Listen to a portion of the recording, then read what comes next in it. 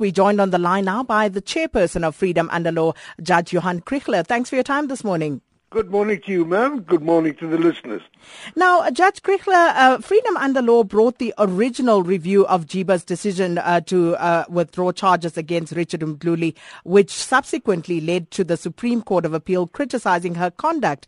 Now, do you believe that the criminal case against her should continue? Of course it should.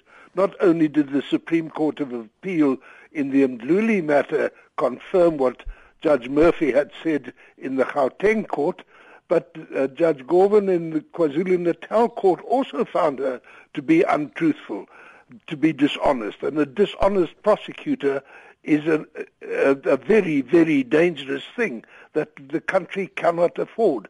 To have a dishonest prosecutor at the very top of the prosecuting authority is extremely dangerous, and there is no possible sensible reason why Mr. Nkosana's decision to have Ms.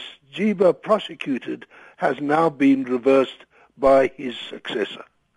So, what are your options now, now that the criminal charges against JIBA have been formally withdrawn in court?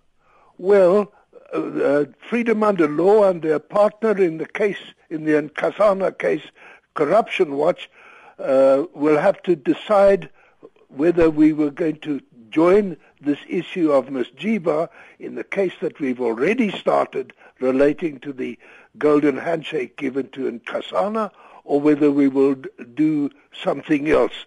As at present advised, we've asked Mr. Abrams to tell us whether it is indeed true that the reason for the withdrawal of the prosecution of Ms. JIBA was Section 78 of the Prevention of Organized Crime Act, which we believe is a very, very strange and unjustified basis for withdrawal of the prosecution. Why would that be? Well, the particular provision in the statute says that what a prosecutor does in good faith exonerates the prosecutor. The very issue here is that Ms. JIBA is said to have acted in bad faith. If you say that Section 78 of the Act covers a prosecutor even when acting in bad faith, it undermines, destroys the rule of law entirely. It means that a prosecutor can do just what he or she wishes, criminal or not, and be exonerated. That was never the intention of the lawgiver when it wrote that article, that particular provision in the Act.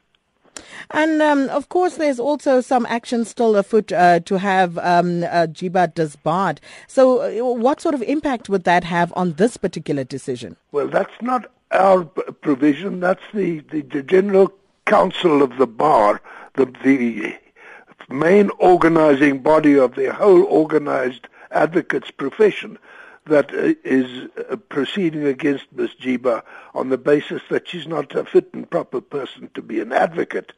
That is an entirely different consequence of the finding of dishonesty. The criminal prosecution is something else. They're two separate proceedings.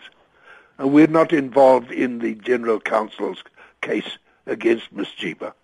Well, Judge Johan Kriegler, thank you so much for your time this morning. Of course, the chairperson of Freedom Under Law, Judge Johan Kriegler. Sakina Kamwendo on SAFM.